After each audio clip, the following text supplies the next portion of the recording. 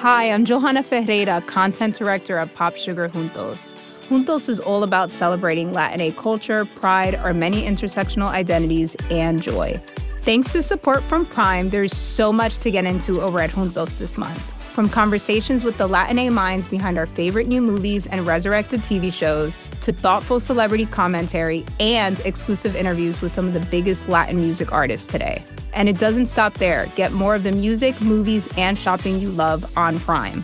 Whatever you're into, it's on Prime. Visit Amazon.com/Prime to get more of whatever you're into, from streaming to shopping. And get all of our latest coverage at popsugar.com/juntos. Con amor, Johanna. Apple Card is the perfect cashback rewards credit card. You earn up to 3% daily cash on every purchase every day. That's 3% on your favorite products at Apple, 2% on all other Apple Card with Apple Pay purchases, and 1% on anything you buy with your titanium Apple Card or virtual card number. Visit apple.co/card calculator to see how much you can earn. Apple Card issued by Goldman Sachs Bank, USA, Salt Lake City branch, subject to credit approval. Terms apply. Had you ever thought of yourself before as a brave person, someone who took control of situations? Or was this what you did that surprise you? Well, I'm a New Year's baby, which means I'm a Capricorn. And, Capricorns are those goats that climb the hill. And they don't look to take charge. But if the situation needs someone to take charge, they do it.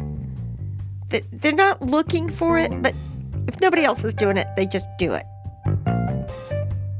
I'm Phoebe Judge. This is Criminal.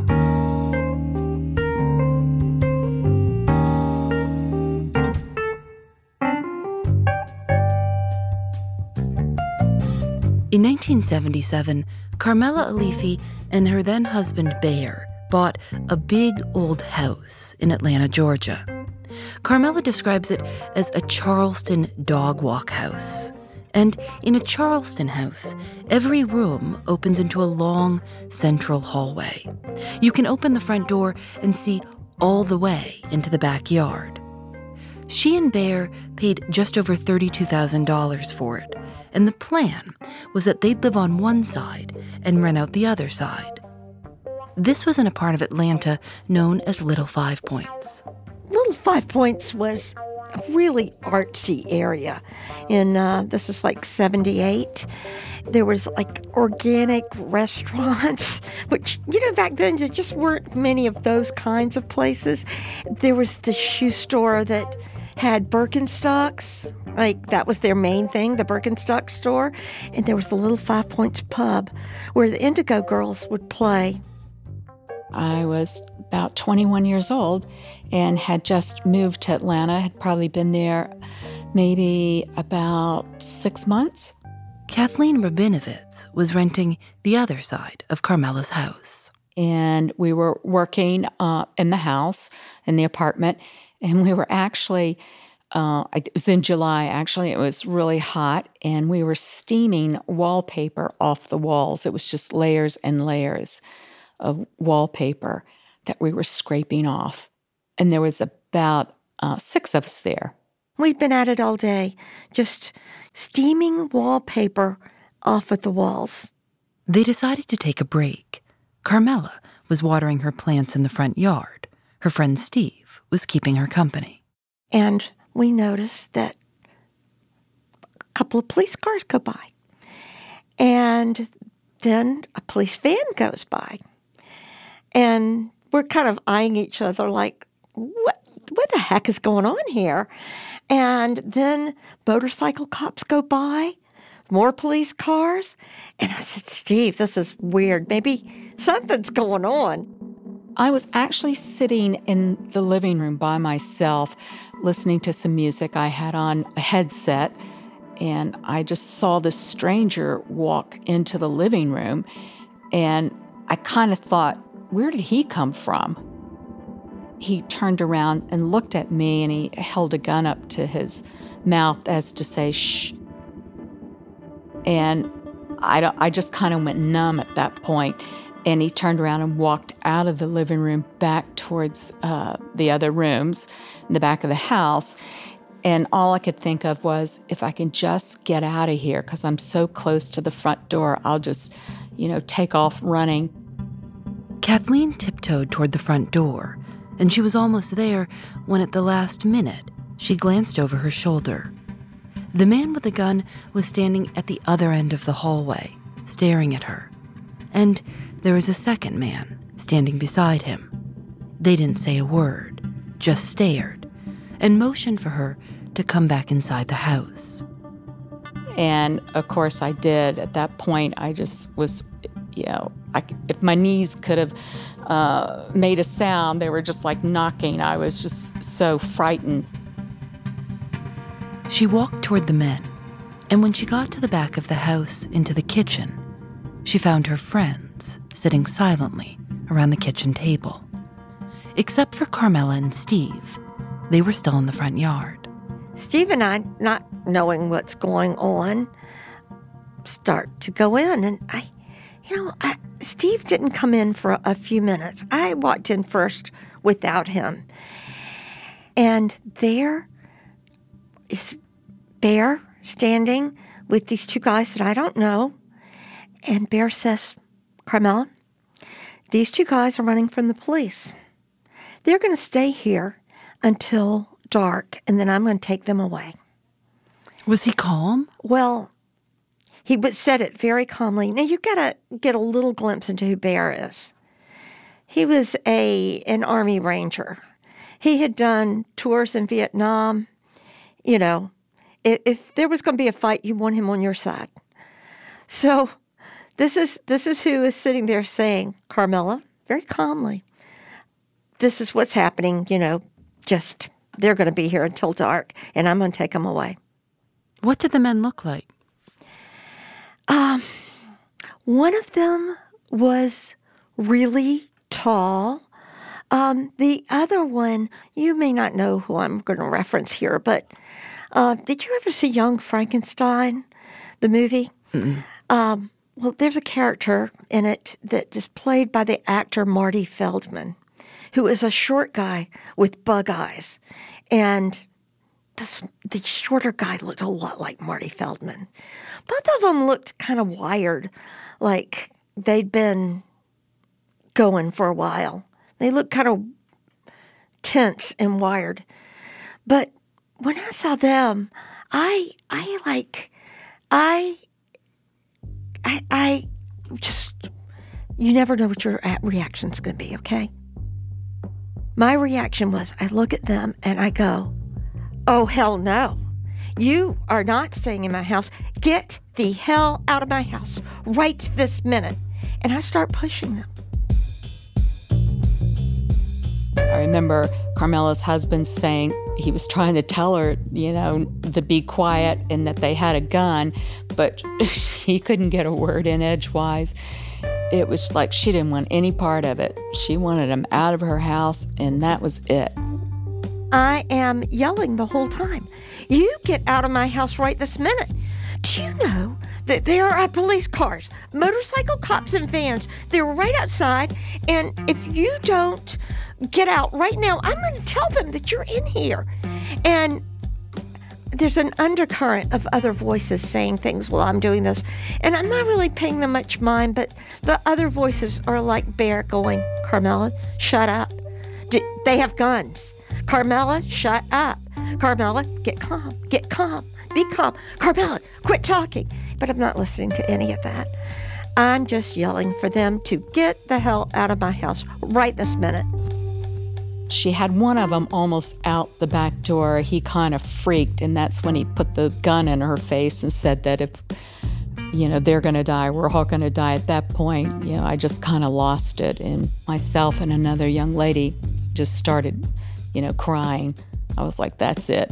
And of course, Carmela's eyes got big as quarters, and she just stopped and backed off and was like, "Oh, okay." I just didn't notice the guns before. I was so set on, I just felt like such an intrusion. It was such a invasion for someone to be in my house.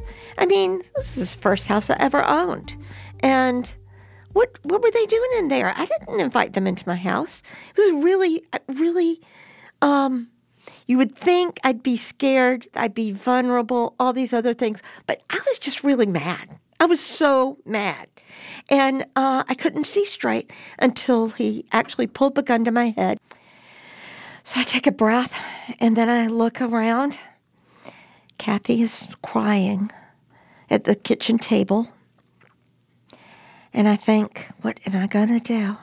And I look up and I said, this is really weird that I said this, but, just trying to make things better. I said, would you like some iced tea or Baby Ruth? Do people still buy Baby Ruth? I haven't heard anyone say that candy bar name for a long time. It was like I just wanted to make it better. And so I just offer him something to drink and eat. And did they take you up on it? Not at that moment, no. And at that time, Steve has finally walked in from outside, walks to the back of the house, walks into the kitchen, and sees these two guys. Now, whether he saw the gun or not, I don't really know, but the gun was definitely out at that time. He looks up, and he said, it just kind of evaluates the situation, and he later said he thought that we must know these guys, and that it did not look safe, and he was going to leave. So he says, come on, Susie, we're going home. And we're all looking at him like, what? And he said, we're going home right now. And the guy said, the big guy, he says, pulls the gun on him. You're not going anywhere.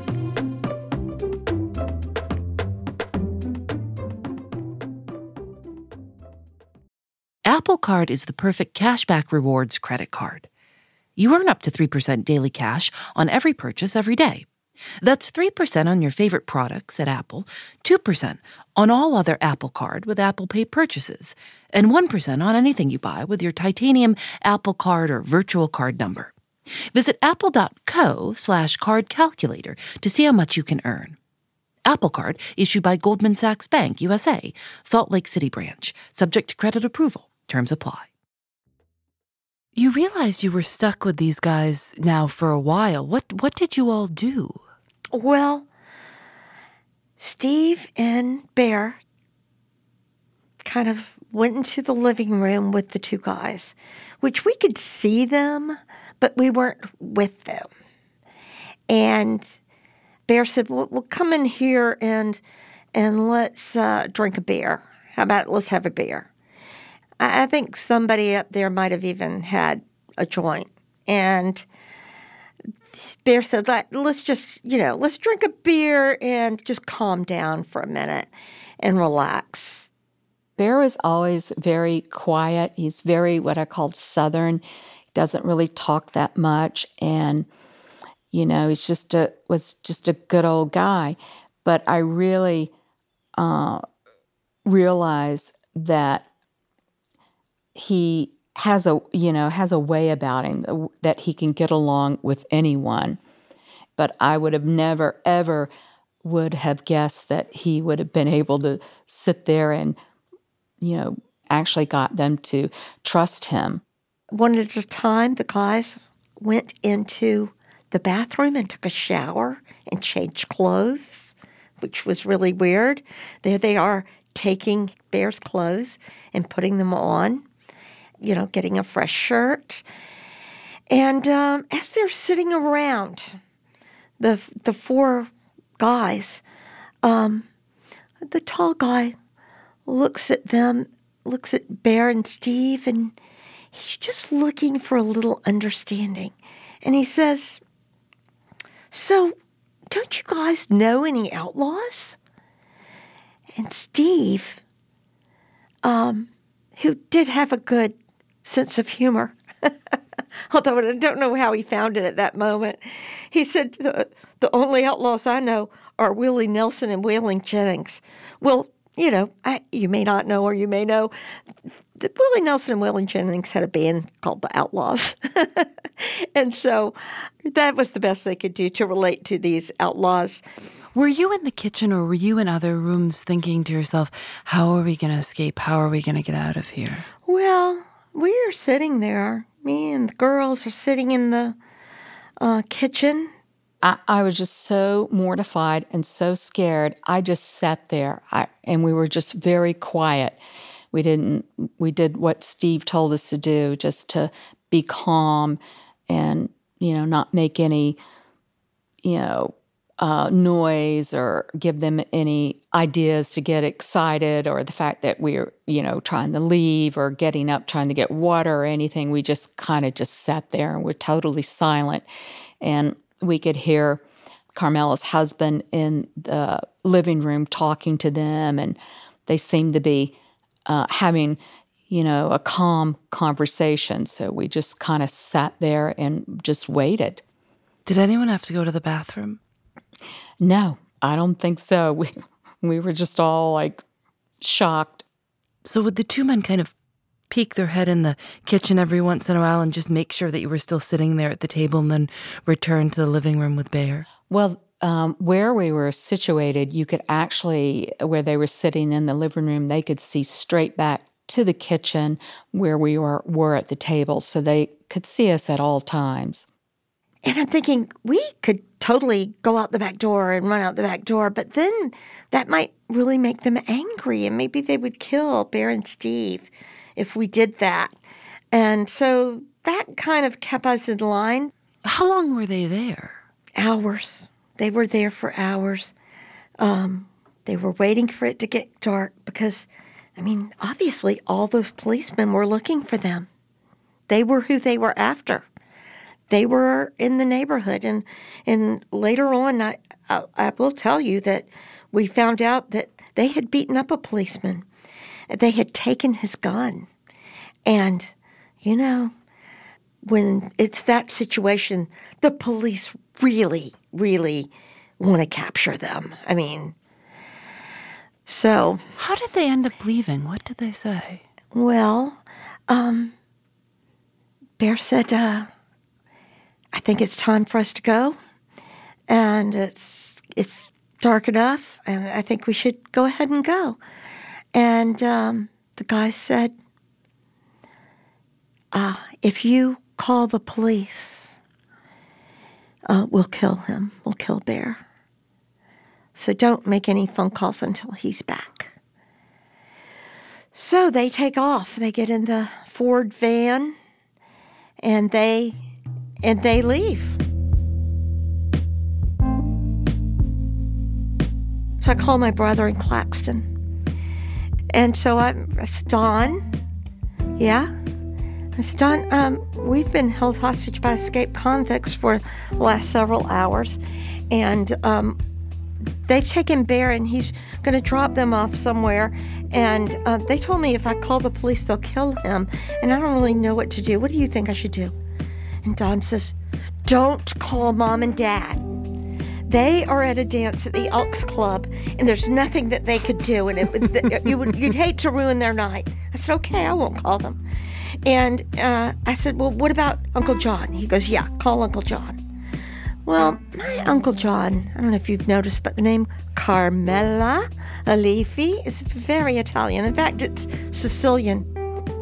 And we always kind of teased about Uncle John that, because, he was involved in so many different businesses. We just kind of, we always kind of wondered exactly what all he did. And he definitely had that tough guy Sicilian look. Like he could kill you with a glance. And, you always felt like he could take care of anything. So I call Uncle John and I tell him what's going on. He said, I'll come over. So Uncle John is coming, and I'm sitting there sketching because I felt like the police are going to want to know what this guy looked like, and this, sketching without looking at someone was not really my forte, but I was trying to capture some little look of the two men, and I'm drawing, and the phone rings. It's my parents. my dad says, Don just called us and told us what happened. And I'm just thinking, Don, of course he did. And after I talked to them, I decided I was going to call the police anyway. An officer came immediately, and everyone explained what had happened. And then, with the officers still there, they saw Bear's car pull up. Kathleen remembers that they were so terrified the men might have come back with Bear that they made the police officer hide behind a door. But Bear walked back in alone, safe. He had dropped them off in Norcross, which is the northern Atlanta, and he had dropped them off at a Dairy Queen, and he left. But the two men, we later found out, had gone into the Dairy Queen. They held up the Dairy Queen. They took the manager and his girlfriend, and they took them somewhere in South Georgia where they robbed a bank. Their names were James Edwin Wilkes Jr. and Murphy Staffens, and they'd escaped from prison in Wayne County. They'd been escorted to a dentist outside of the prison facility. As the dentist told the Atlanta Journal-Constitution, he had one of the inmates in the chair and had pulled his tooth halfway out when another inmate came in and put a gun in his face.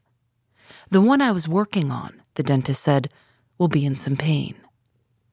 They were eventually caught after bloodhounds found their trail in North Florida. They'd been running and holding people hostage for 6 days. By the time they were caught, according to the sheriff, they'd been pretty well worked over by mosquitoes and yellow flies.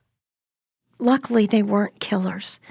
And we had heard that they were on a path of badness, and they had also been up all night. And so they were sleep deprived, and they were carrying guns. And I'll tell you one thing that really unnerved me. In a weird way, it unnerved me almost as much as the day that this happened. It was about 3 weeks later. I was changing in the linen on the bed, and I felt something a little odd, and I slipped my hand between the mattress and the box springs, and I pull out a gun. I had been sleeping on top of this gun, this loaded gun. And so I call the police, and I tell them that this gun is there. Oh, my God. Like 20 cops pull up in front of the house, and they're all running in to get this gun. And that was really, really crazy. Does it feel like the world is more dangerous now than it was then? You know, yes. It does. And it does feel like a less safe world. But there's so much more communication. We hear about so much more. Don't you think? Yeah, I mean, it sounds, even though these men had guns, this sounds like a story that you wouldn't hear about today. Yeah. All sharing a joint and just waiting till the sun goes down. You've got someone who, Bear had dealt with danger, and I think had been in the military, had really, been in situations where people tell tall tales, around a pit that they could jump into when the next bomb goes off. I think he was well suited for the task of dealing with people in a dangerous situation. Bear, whose name was actually Frederick Howard, passed away in 2011.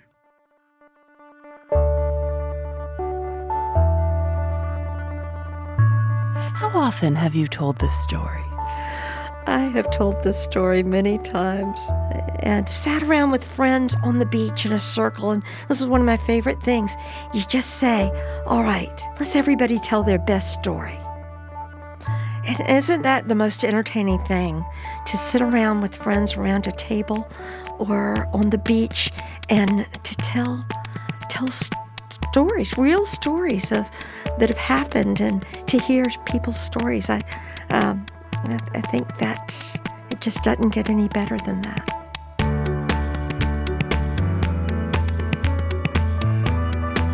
Whenever I go, I'm called for jury duty. They never want me because they always ask, is there anyone here that has been victim to a crime? And I always have to say, well, the only thing I can think of is I was held hostage by escaped convicts, and they never want me. So...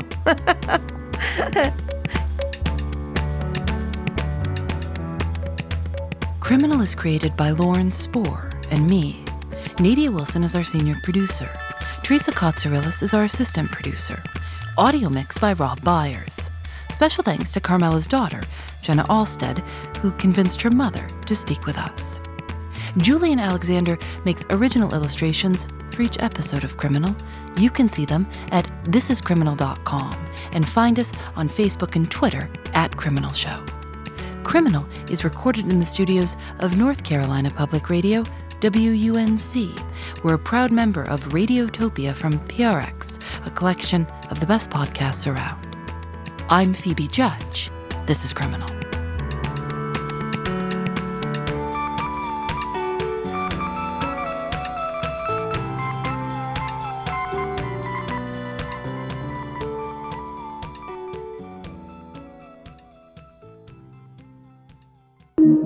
Radiotopia.